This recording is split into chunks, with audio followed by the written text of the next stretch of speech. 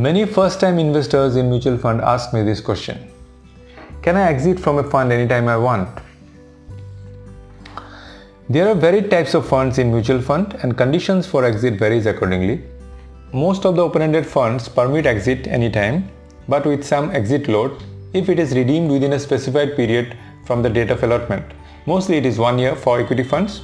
That means if I redeem my funds within 1 year from allotment of the funds from equity fund, I may have to pay some exit load. ELSS funds are also open-ended funds, but they have a lock-in period of 3 years as they provide additional tax-saving benefits.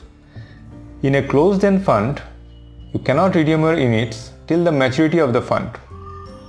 So as an investor in mutual fund, we need to check the load structure for info on exit load of individual funds.